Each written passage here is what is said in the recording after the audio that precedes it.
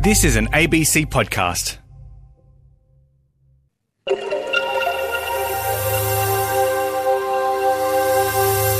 Good morning. This is the Friday sports edition of Pacific Beat on ABC Radio Australia. Today on the show, Twin Cyclones Judy and Kevin wreak havoc on Cricket Vanuatu's HQ right as its national teams gear up for the Pacific Island Cricket Challenge. But that might not be their biggest problem. We went to the immigration office on Wednesday when they reopened, but they didn't have power to power the machines that produce the passports and the identity documents. Meanwhile, as the Fiji and Drua return home, the PNG Hunters hit the road to open their Queensland Rugby League season. And is darts a sport or a game? Either way, it's certainly popular in PNG. It's for Mosby Darts Association. They've had, in excess of about 40 to 50 teams. We'll learn all about that and more today on the show. I'm Kyle Evans, filling in for Richard Hewitt. So glad to have your company. But first, hot off the press, we start with some major news out of Fiji where former Prime Minister Frank Bainimarama will front the Magistrates Court within the hour for abuse of office. Mr Bainimarama spent last night in lockup after he was arrested, along with former Police Commissioner Siddhavani Gilliho, after a month-long investigation by police. The pair are alleged to have interfered with a police investigation into a corruption complaint laid by the University of the South Pacific. Acting Assistant Police Commissioner Sakeo Rakathi explained to the media about the circumstances around the arrest. The two have been charged with one count of abuse of office. It's following the sanctioning of charges by the Director of Public Prosecution, Mr. Christopher Pride. Mr. Bainimarama and Brigadier General Gilliho were brought in for further questioning this afternoon. Upon the completion of the questioning, via video recording interviews, the two were formally charged and will be kept in custody at the Totonga police station. The two will be produced at the Super Magistrate Court tomorrow. As advised by Mr. Pride, the Special Task Force, headed by the Director of Criminal Investigation, will undertake further investigations into other matters arising from this case. We will release more information when there are new developments made. I also want to use this opportunity to clear the air and reassure members of the public who may have questioned the prolonged manner in which the investigations are being handled by the CID Special Task Force. Their work has been labeled by many to be different from the handling of investigations at witnessed in the past, where once a report is received, suspects are immediately brought in for questioning and kept in custody. I want to reiterate the independence of the investigation process in place, as what is being witnessed is not an attempt to purposely delay the investigation or questioning process, but this is the proper manner in which investigations are to be conducted. Investigators are given full autonomy to conduct the necessary work of gathering of statements and evidence and the questionings of persons of interest. There is no interference into the handling of these cases by other senior officers, as the investigation team reports directly to me as the Line Assistant Commissioner of Police, the Chief of Intelligence, Investigation and Prosecutions. We understand that and recognize that the concerns are valid due to the past practices. On behalf of the Acting Commissioner of Police, assure the public that the investigations are being conducted in accordance with the process and the procedure. So why have you decided to hold them overnight here at Totonga? Well, that is the procedures. This is not a bailable offense. They have been charged under Section 139, which is an abuse of office. So the police does not have an authority to release them on bail. Acting Assistant Police Commissioner there, Sakeo Rakathi, speaking about the arrest of former Fiji Prime Minister Frank Bainimarama. And that question there was from Lithe Mavono, the ABC's reporter in Fiji. Well, when Category 4 cyclone Judy and Kevin hit Vanuatu, gale force winds and torrential rains wreaked havoc, destroying food, gardens, homes, infrastructure and roads. Among those caught in the crosswinds were Vanuatu Cricket, whose headquarters felt the full force of the twin cyclones' destructive winds. While the storms have calmed, Tim Cutler, the CEO of Vanuatu Cricket, says the challenge is far from over. Well, I've been here almost 2 years now, and it's definitely my first and biggest cyclone experience. It's been surreal to say the least, but really heartening to see still the fact that there are smiles on everyone's faces and to see everybody band together to get Vanuatu back on its feet again, and that's very much true in the cricket sense too. Unfortunately, we had the roof of our main office, Independence Park, peeled back like tin foil and everything damaged within it. But despite having their own clean-up to do within their own communities, the Malay community came and helped move everything from that office to our other facility the morning after Cyclone Kevin came through. So that was really inspirational, really, when everyone could have been at home helping their own families after helping cricket. But sort of very here and now issue is that we've got men's and women's teams travelling off to Fiji Friday morning for the Pacific Islands Cricket Challenge, which is going to be Fiji, Samoa, PNG, us, and a combined Anzac team, because this event is being backed by the Australian Defence Force. We've got over 30 people trying to get to Fiji. So as I'm speaking now, we're urgently awaiting the power to come back on in the government offices so they can print out 8 passports or emergency documents. So some of our women's players are going to be able to fly. So there's a bit going on. There's a sort of power coming back on in bits and pieces around Port Vila, with the sound of generators and chainsaws penetrating probably 24 hours a day, with people still trying to get things cleaned up. But as my sort of first experience here, I can really see why people do talk about the resilience of Vanuatu and its people, because everyone is just getting on with life and looking to help each other. And even when people have lost everything, including a couple of our staff members, they're still at work trying to help clean up and get cricket moving again. Now, Tim, you mentioned there about the cricket Vanuatu headquarters being damaged. What about the impact on the playing pitch and the surface? How's that coped with all the heavy rain and the wind? Yeah, I think the fields here are quite used to being wet. Thankfully, there's no irreparable damage, it seems, done to any of our playing surfaces. And the offices and high performance centre next to the Corman Stadium, which was built back in 2017 for the Pacific Mini Games, everything seems okay. And it's quite... if I had to put money on it, I would have said that the office at Independence Park would have survived, and our offices at Corman, which were the accommodation built by the Chinese workers when they were building the stadium, and just cinder blocks and iron over the top, but somehow they've survived. So as soon as people are ready again and we'll be able to play cricket, which will hopefully be in the next weekend or so, but in the meantime the cricket community will be able to watch the Pacific Island Cricket Challenge, because that will all be streamed. Speaking about the Pacific Island Cricket Challenge, what exactly is it, and what you mentioned the teams that are travelling? If you can tell us a bit about it. Yeah, it's been something that's been in the works for quite a while. It's an Australian Defence Force-backed event. Well, we need to pay for the flights to Fiji, and once we get there, everything else is covered. And it's just, I think, Australia extending their arms even further into the Pacific and using cricket as that vehicle this time. I think in the past there's been other investment into rugby league and other sports. I think it's the first time they're using cricket, which is great for the Pacific members of the ICC. There was a 10-person from each country skills development program actually being held at the moment before the events, but unfortunately with everything that happened here, we weren't able to get more than a couple of our players there, and thankfully Valenta Langiatu, Selena Solomon and Rachel Andrew were in Australia, and they were able to travel direct to Fiji early. So they're there waiting for us now. But yeah, it'll be side-by-side men's and women's tournaments. There'll be PNG, Samoa, Fiji, ourselves, and combined Anzac teams, both on the men's and women's. So there'll be a single round robin and running into the final. I think they'll be played from the 11th until the 18th of March. And you mentioned about the wait for the power to come back on. Is that looking hopeful?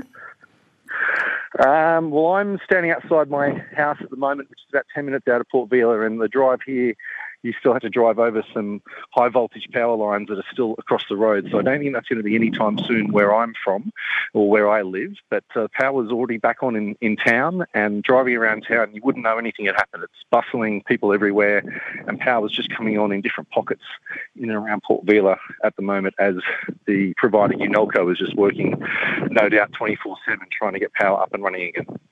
And you were saying there's 8 players waiting for passports so they can travel? Yes. I think it's one of these sort of like only in Vanuatu stories.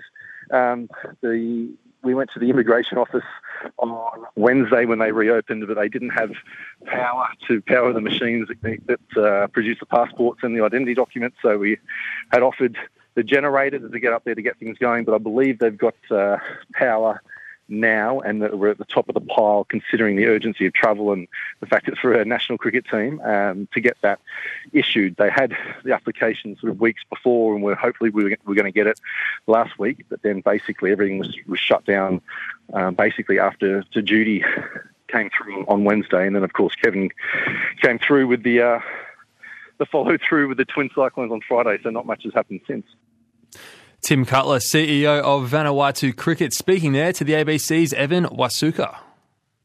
Tune in to SBS Samoa News on ABC Radio Australia. SBS Samoa News features independent news and stories connecting you to life in Australia and Samoan-speaking Australians by our friends at SBS Australia. SBS Samoa News. Tune in Mondays and Thursdays at 6:05am Samoan time for 1 hour of news in the Samoan language on ABC Radio Australia.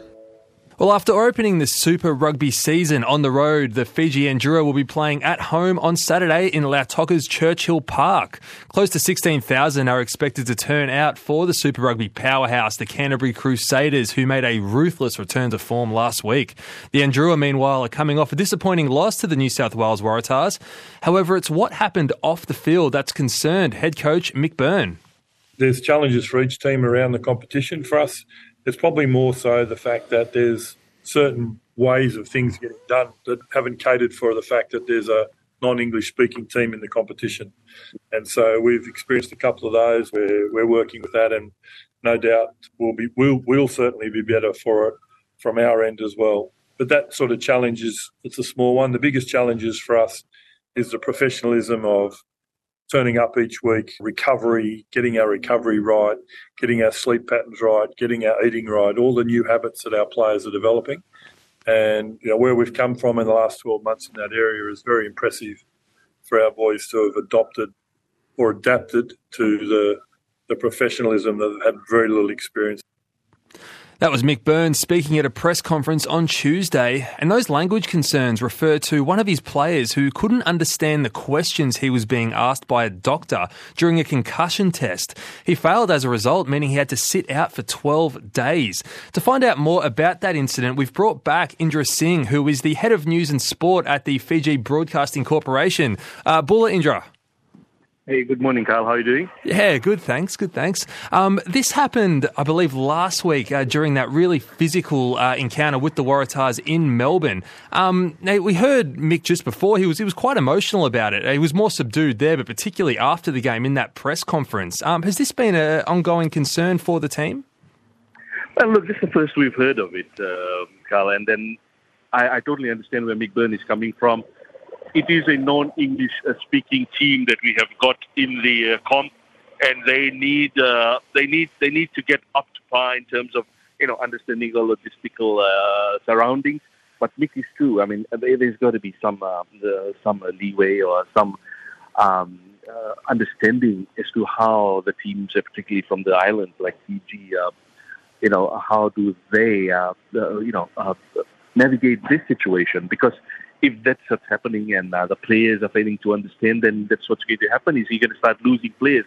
But on the other hand, I think the Drua will also have to get it together and get their heads together and start working on ways to try and counter this. And perhaps the medical staff, which is very ably led by some of the best physios and doctors that are there part of the Drua, will need to work with us, the body that's looking after the medical side of things. So both ways. And I think Mick Byrne, the great part was that he said he didn't use that as an excuse for the losses, at least for the loss against the Waratahs last weekend, where he said the wheels just fell off because based on performance.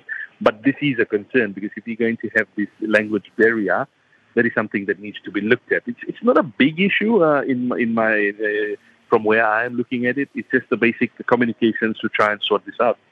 Yeah, one of the things that caught my ear was that it was rival Super League doctors that were carrying out these tests. Does the Ndrua have their own doctor who could maybe do this for the team? Do you know?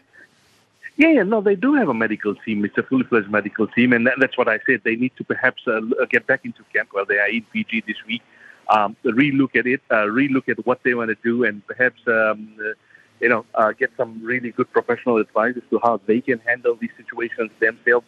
And of course, in conjunction, liaison with a match day doctor that is appointed, I believe, by for every match, and then that's when they come to a conclusion. So, yes, I agree with Mick Byrne, but Drua also play a part in it, and I think we can come to a very good solution and avoid such incidents in the future. Yeah, well, it does seem like a pretty easy fix, and hopefully they can get that done. On to the on-field stuff. Really physical game against the Waratahs last week. They were probably, I guess, pretty disappointed to lose that one by as big as they did. What did you make of it? Yeah, look, I mean, at halftime when it was 10-all, and then the second half, they just got blown away by the Tars. I watched that game on telly here, and, at halftime, the Waratahs did say that they have got a game plan, and that is to ruck it and maul it and, use their forwards, and it worked. The Drua, I think the forwards, the skipper, Tevita Ikanavere, is playing some of the best rugby that we've seen the youngster play. He's showing the competition what he's made of. So he's definitely leading the way. The forwards have been in outstanding form.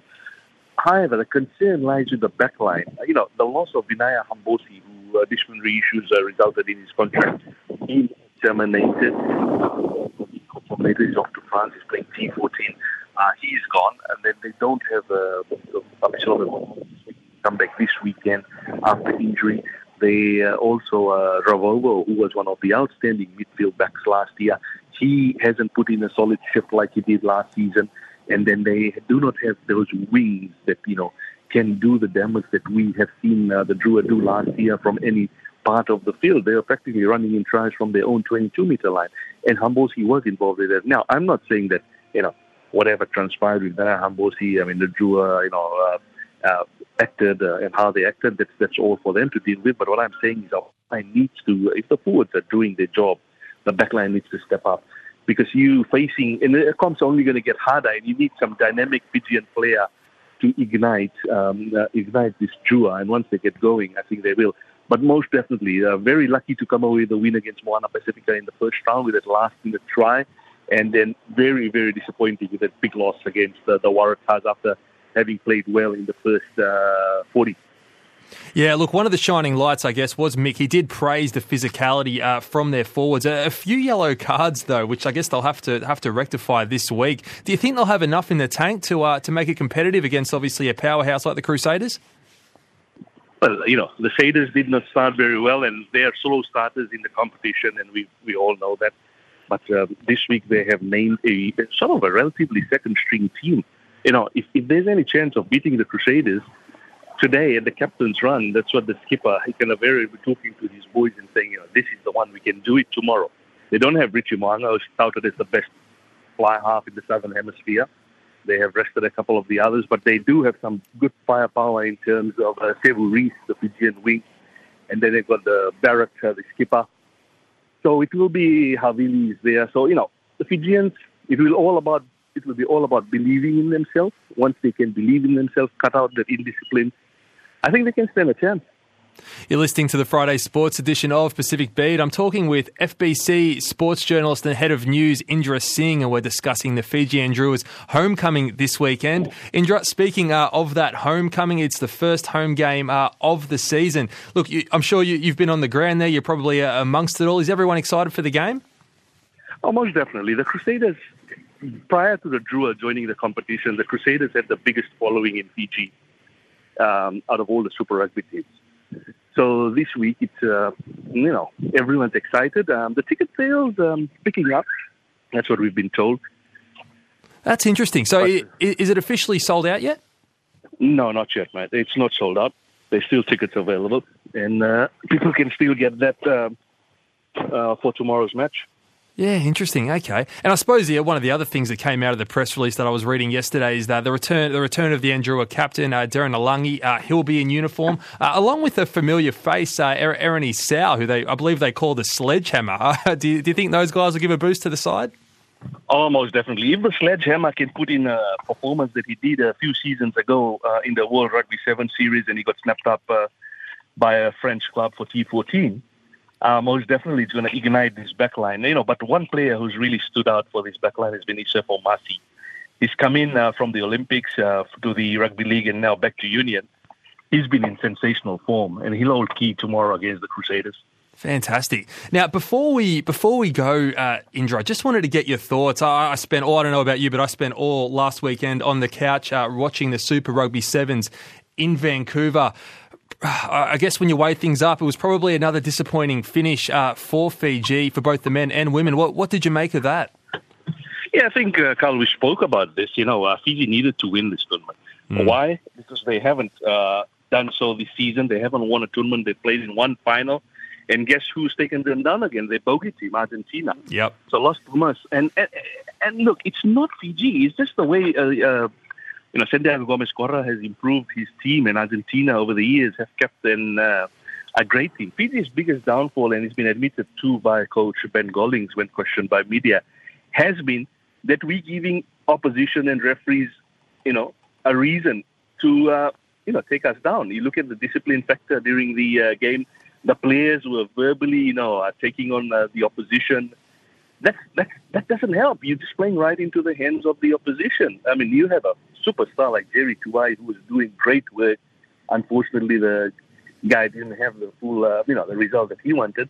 But a couple of players that Ben will definitely need to look at is that, and also the yellow card situations. And again, discipline factor coming back in. However, on the other hand, Fiji Rugby Union has now said they might reach out to Ben Ryan and try and get him on board in some capacity in the future to help the side. So that will be something that will get fans a bit excited. Ben Ryan, he got us our first Olympic gold medal. So will he be able to come across? He's part of the Brentford football side in the English Premier League. So it all depends on his availability. But yeah, I mean, as we spoke last time, that they needed to do something. They haven't. So the pressure is on for Hong Kong. Yeah, I've heard Ben Ryan's name floating around. I've also heard there's going to be a performance review undertaken between now and Hong Kong. It'll be very interesting to see how things look between now and then. I think that's about 25 days away. Indra, thank you as always for joining us on Pacific Beat, and we'll be watching with eyes peeled to see how the Andrua go this weekend. No worries, Carl. We'll definitely be keeping a close team, and we'll speak soon, I'm pretty sure, about more of the Drua and the Sevens. All the best, mate. That was Indra Singh, Head of News and Sport at the Fiji Broadcasting Corporation. Join me, Rick Howe, on Island Music for the finest in ska, rocksteady, roots, dub, sizzling dancehall, and all the hottest releases from around the Pacific. Hi, I'm Ronnie Kareni from Sorong Samarai, and you're listening to Island Music. My name is Tierney from Te Tangi o Te Kara, and you're listening to Island Music. Join me, Rick Howe, on Island Music. Saturdays, 12 p.m. PNG time on ABC Radio Australia.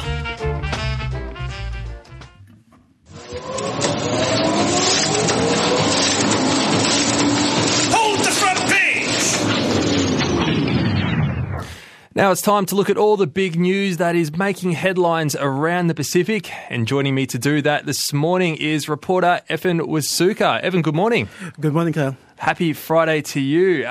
What's the latest from Vanuatu, which is clearing up, I understand, from those Category 4 cyclones? That's right, Carl. Radio New Zealand is reporting that the initial cost of damage so far is around US $50 million. But that amount is expected to rise as more information comes to hand, as the government sends out workers to do assessments on the different parts of the country. Right now, it's slowly trickling in, so we'll find out the final cost a bit later on. Over in the capital, Port Vila, as we heard in that interview with the Vanuatu cricket captain, cricket power is returning to different parts of the capital slowly but surely. It's coming back, and the cleanup is happening. It's progressing quite well. It's in the outer parts of the country where food gardens have been destroyed, and people are still assessing the exact toll on the cyclone. There's also concerns by authorities that there might be food shortages in the coming weeks with those crops being destroyed. In terms of support from partner countries, yesterday HMAS Canberra arrived from Australia. It brought over humanitarian supplies, water, and a salination plant to help with water supply. So we're seeing support from there. The Daily Post is also reporting that Fiji will be sending over 36 military officers to also help with the recovery effort. And New Caledonia had also were quite fast in responding to Cyclone Judy and Cyclone Kevin with sending over a vessel with humanitarian support as well. And just still at Vanuatu, there's this sad story in the Vanuatu Daily Post about coffins being washed up following those two twin cyclones. There was a report that 6 coffins from a cemetery in Port Vila had surfaced. They've since been reburied, but it's one of those stories that has come out in the aftermath of those twin cyclones. Yeah, that is really, really sad. I guess, if there's a silver lining, it's great to see so many of their neighbour countries get in and help with the cleanup effort.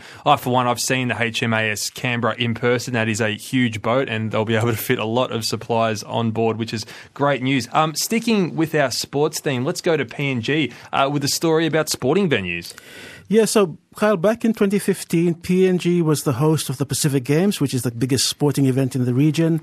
Of course, we know this year it's going to the Solomon Islands later in November. Now, back then, PNG built a new sporting complex. So this is the Rita Flynn Center. So it spent about US $15 million. But now Islands Business Magazine is reporting that that facility is deteriorating quite badly. There's issues with the flooring. In some parts, it's rotting. So that facility is the main netball court and the basketball arena that's used over there in Port Moresby. And then during the height of the pandemic, it was also used as a COVID-19 center for people who are being looked after by medical authorities. Since then, it's been reported that it's been looted, and there's also been reports that there's no more power to that area because the electricity providers have cut power because the bills weren't paid. So it's in quite a state of disrepair. The PNG Sports Foundation is looking after it. There's $10 million kina has been provided by the government to upgrade sporting venues, but it's still unclear what will happen to this facility that was built just over little under 10 years ago for sports in Papua New Guinea. Yeah, that's really sad. A lot of money gets pumped into those venues, and you'd think that after what they're used for, you get some sort of legacy out of them, whether that's used for things like social housing or anything. Do you think that's something for the sports administrators in the Solomon Islands to consider? Early on, when before the construction started and work started in Honiara for the Pacific Games, it was something that the authorities were considering. And a lot of the funding for this games coming up in November in Honiara has been directed towards schools that will be venues for both accommodation and then for some of the events. So a lot of money has been pumped into these schools around the capital where they'll be hosting teams coming in. So hopefully we'll see some of that have a future benefit in terms of education and schools in Solomon Islands. Yeah, that is good news. You get so much brand new infrastructure out of these events. You certainly want to make the most of it going forward, don't you? Evan Wazuka, thank you very much for joining us today for News Wrap. Thank you, Kyle. That was You're listening to Pacific Beat on ABC Radio Australia. It's Friday, March 10, and you're listening to the Friday Sports edition of Pacific Beat. But if you've just tuned in, we've had some big news out of Fiji at the top of the show, with former Prime Minister Frank Bainimarama arrested and set to front court this morning. The ABC will keep you up to date with that. Still to come, though, on today's show, we'll check in with the PNG Hunters ahead of their opening Host Plus Cup match with the Western Clydesdales. We'll also bring you a fun story about darts before checking in with Tia Rocco to recap all the big stories of the week. Love sport? Tune in to Can You Be More Pacific with Sarah Nangama and Dean Halatau. But like, you know, rugby union, like, they reset the scrum so often. Like, here we go. It's a bit of a time waster. Like, we just get ours done and move on. Yeah, but see, like, your play is like no different to just a tap and go. So don't even try and compare it. Let's stop trying to one up each other. Yeah, we're going to end up in a fight soon. Can You Be More Pacific? Thursday night, 6 p.m. PNG time on ABC Radio Australia. Well, last week it was the Dolphins who made headlines in the NRL after beating the Sydney City Roosters in their first ever game in the competition. Pacific fingerprints were all over that match as well, with Samoa's Hamiso Tabuai-Fidau etching himself into the history books with the club's first ever try, while Tongan Felisi Kaufusi claimed man of the match honours. This week, however, it will be the first Queensland Rugby League match for Host Plus Cup newcomers, the Western Clydesdales, and they'll be up against, you guessed it, the PNG Hunters, who will travel to Toowoomba for their season-opening clash on Sunday. Among them will be young gun Sherwin Tunabi, who recently returned to the Hunters squad after earning a training contract with the Dolphins in the off-season. So how long did the trial process go for? Was it a couple of months? Oh, yeah, so it went on for 6 weeks. 6 weeks, so a fair bit of time, it sounds like. Yep, exactly.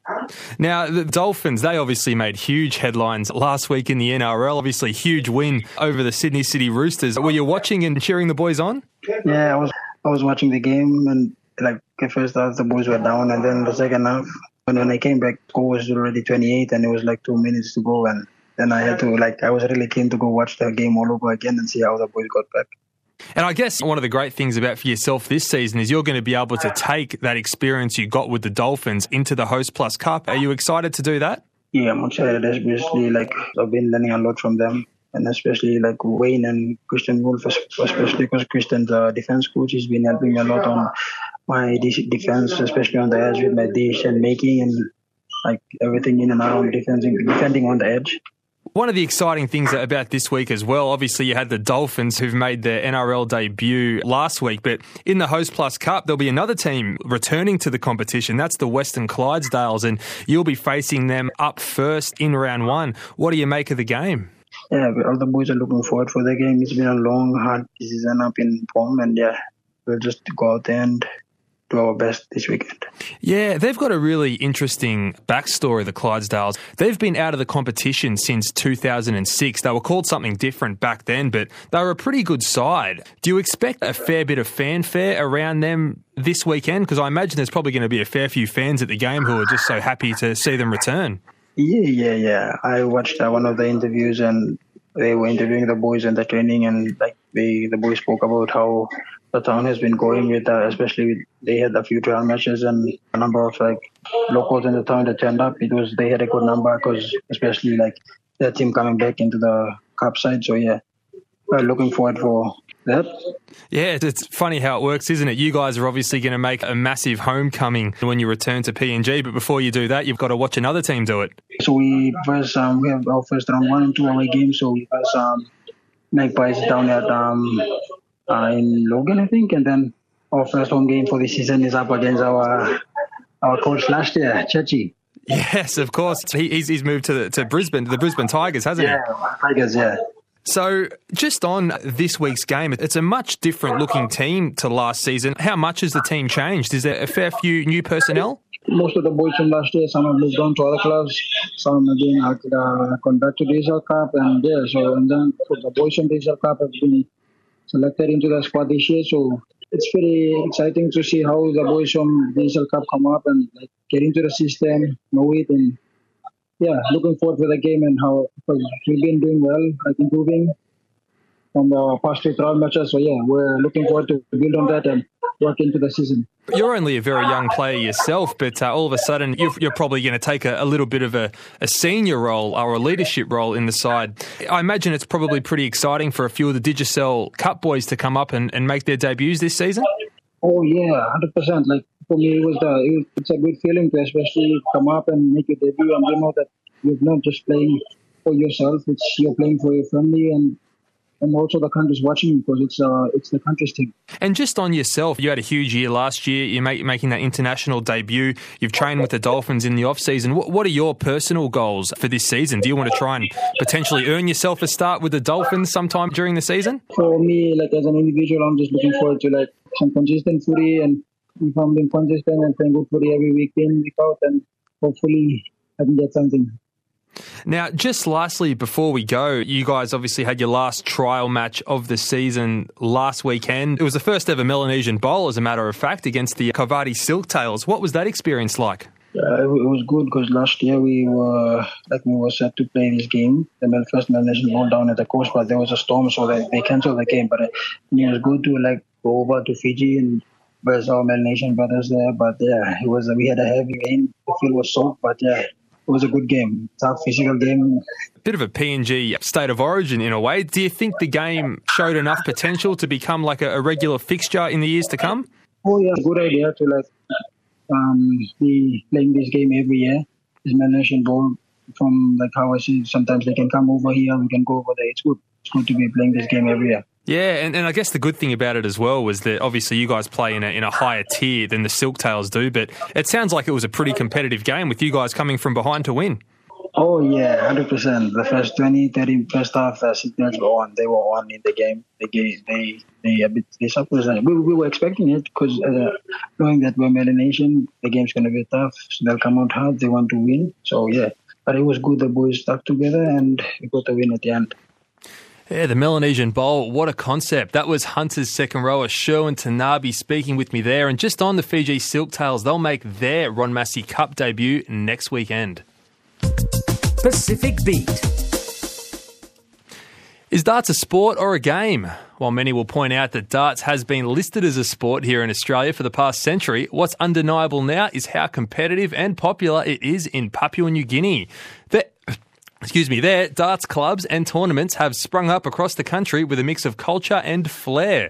ABC Pacific Sports reporter Ali Almond with this report. This is what the sport of darts sounds like in Papua New Guinea. The sound was captured from a cola darts stall. These daily gatherings at markets or public meeting spots can draw quite the crowd. Throwers play for bottles of Coca-Cola, hence the name, but also for money, tobacco, beer and noodles. Away from the road cola darts on the streets and into the pubs and clubs, the official sport of darts is more popular than ever. In PNG, darts teams are organised into district associations. Port Moresby boasts at least 5 darts associations, and Dr. Kapawa Kapawa is president of one of them, the National Capital District Darts Association. For our association, from 2017, 2018 upwards, we've definitely had a lot of interest. The major darts association is Port Moresby Darts Association.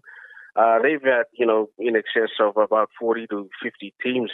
Dr. Kapawa Kapawa says there's also a great interest in the sport from PNG's youth. Yeah, we do. There's a lot more children, youth picking up the game. Nearly all the players, they come from darting families, so to speak. So if their parents were once dart players, they've usually picked up the sport and followed through. We've had some great talent come through. Our top dart player at the moment, there's actually 2 brothers who've always been fighting for first and second. The Keke brothers, Joseph and Emmanuel. Joseph is I think he just turned 19, so he's quite young for his age. And his brother, Emmanuel, is a PNG rep, and he's probably turning about 22 this year. I think our youngest player at the moment is around 12, and it's a she. and she's probably in the top 15 of the women's players. That girl is Sarah Pepena, and she plays for her family team, the Taurus. Why do I like playing that? At first, I didn't know how to play, but then I saw my dad and uncle playing and I wanted to try it. When I tried, I found out I was actually good at it. So then I played and now I'm playing in a real competition. Last year, Sarah played Division 1 against men and women up to 3 times her age.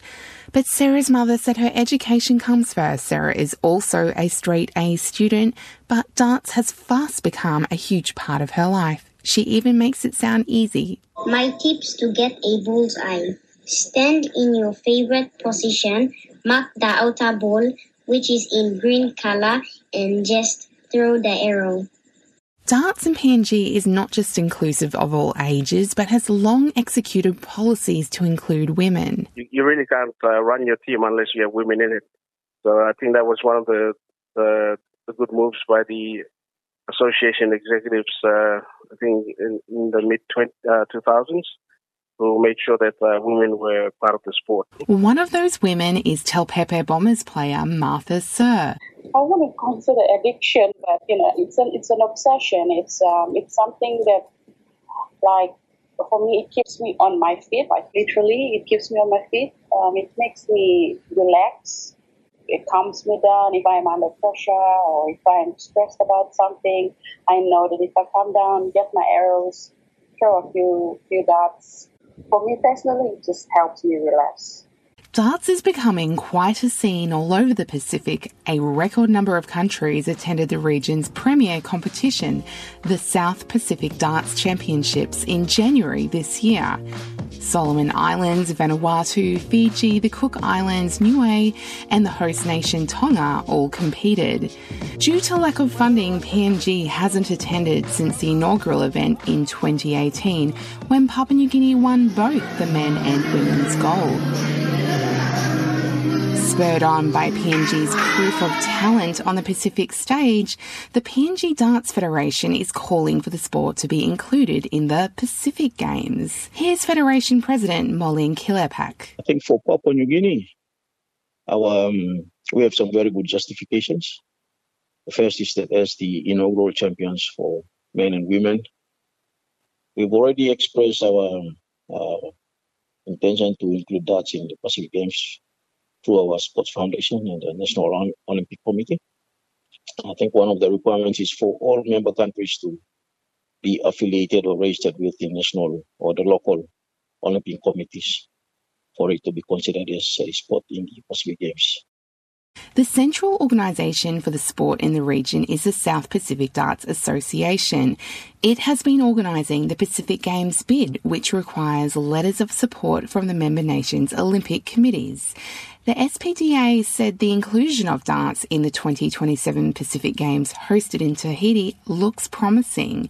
And if Mr. Kelapak is right, PNG could be going home with a bag full of medals. Unlike other team sports, where we send a lot of players down and they just vie for one gold or one medal and come back, that is something similar to weightlifting, athletics as well, where there's lots of gold medals to be won. Currently, there's a minimum of 7 medals and a maximum of, I think, 21 medals. So it's one particular sport that can bring in many gold medals for our country, should we participate in the Pacific Games. ABC Pacific Sports reporter Ali Almond with that report.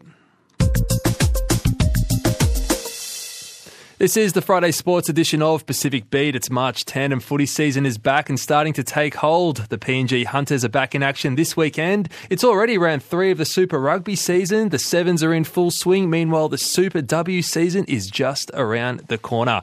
And who better to break it all down than friend of the show, Tia Rocco, Pacific Sports journalist and administrator of the Fiji Rugby Facebook group. Tia, welcome. Yandra Vinaka and Pacific greetings, Carl, from Galawinku in the East Arnhem region of the Northern Territory. So much happening in the sporting world this weekend, Carl. Yeah, so much. And look, let's start with women's rugby because it was International Women's Day this week, and the Fijiana Ndrua were front and centre of celebrations in Suva, I understand. Yes, happy International Women's Day to our listeners out there in the region. Yes, during the week across the region, a lot of celebrations, a busy lead up to the 2023 season, Carl, for all things in rugby and rugby league. Last month, we had the finalisation of the Fijiana Ndrua coach, Inoke Maile. He comes into the space with heavy responsibilities ahead. So in Suva this week, an event celebrating International Women's Day 2023, organised by the Women and Media and Sports and Pacific Oz Sports, Kyle. Members of the media were given the opportunity to ask questions to the players about rugby as a career and the issues they faced in a male-dominated sport. Kyle. Yeah, really interesting. Let's be honest, there's a lot of issues that come with that. What kind of things came out? Well, Fiji Village reported that two key players talked about very important issues, the first being equal pay.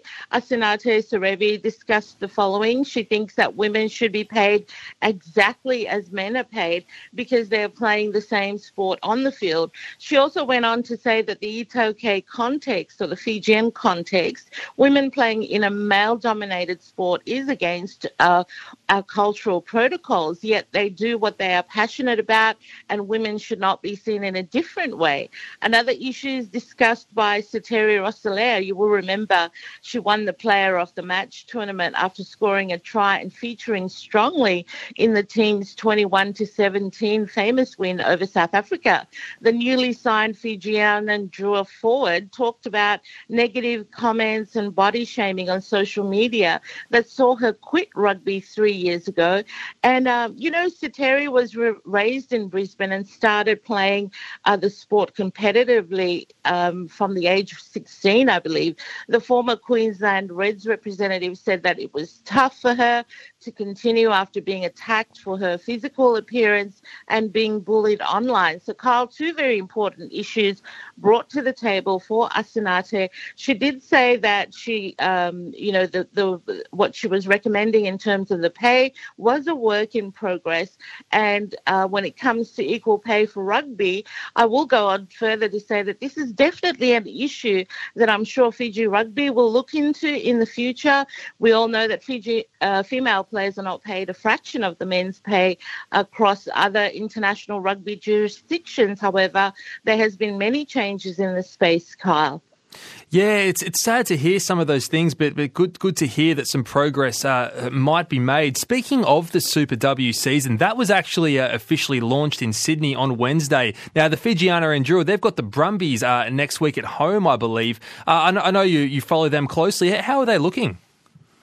Oh, they're looking very much ready, and it'll be interesting to see. They will, of course, be defending their title in 2023, and fans in Australia and abroad are all looking forward to watching the fixtures online, Carl. Yeah, it's crazy stuff. They really were, probably the story of the year in a lot of ways last year. It's still incredible to think back of that incredible win over the Waratahs. Now, just on some of those issues we mentioned earlier, I'm interested to know, is the support within Fiji representative of what they've achieved within Super W? Unfortunately not. So in Fiji, a lot of things need to happen in terms of the treatment of women in rugby. And as the sport continues to grow, not only in Fiji but across the region, I think we can expect to see a lot of changes. I don't think that there is enough advocacy in the space around the subject we're talking about right now, but definitely something we can revisit in terms of an in-depth discussion in future. Yeah, well, let's hope that the people listening, that we can make some changes on that front. Listen, speaking of women doing great things, you actually came across an article this week around women doing Pacific women doing some pioneering in the sport of rowing. Is that right? Yes, what a beautiful story it is about outrigger canoeing.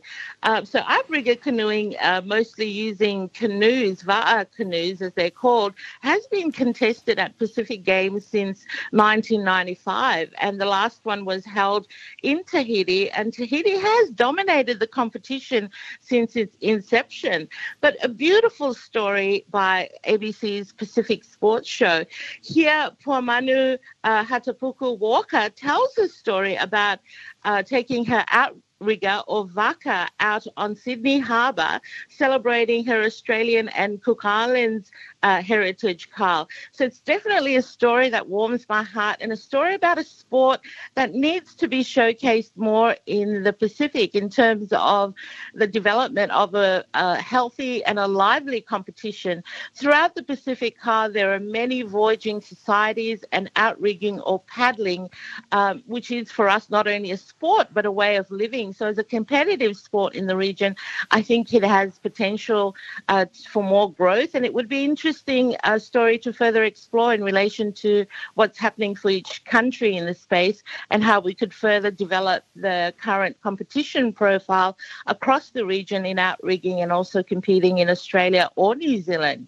Carl. Now, I want to sidestep before we get to the top of the clock. We heard earlier that former PM Frank Bainimarama has been charged for abuse of office. It follows reports that FRU will be conducting a performance review into the performance of the Fiji Sevens men and women's programs.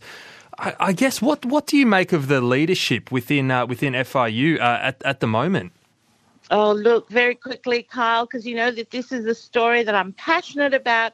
Historically, Fiji rugby is plagued by financial and governance issues, a pure reflection of the previous government's way of conducting business, a culture that has diminished a clean rugby reputation in the local and international ecosystem, somewhat saved by the continued outstanding performances of Fijian rugby players who continue to excel across the globe. We'll all agree to that. In relation to the Sevens team, a lot of fans are talking about it online.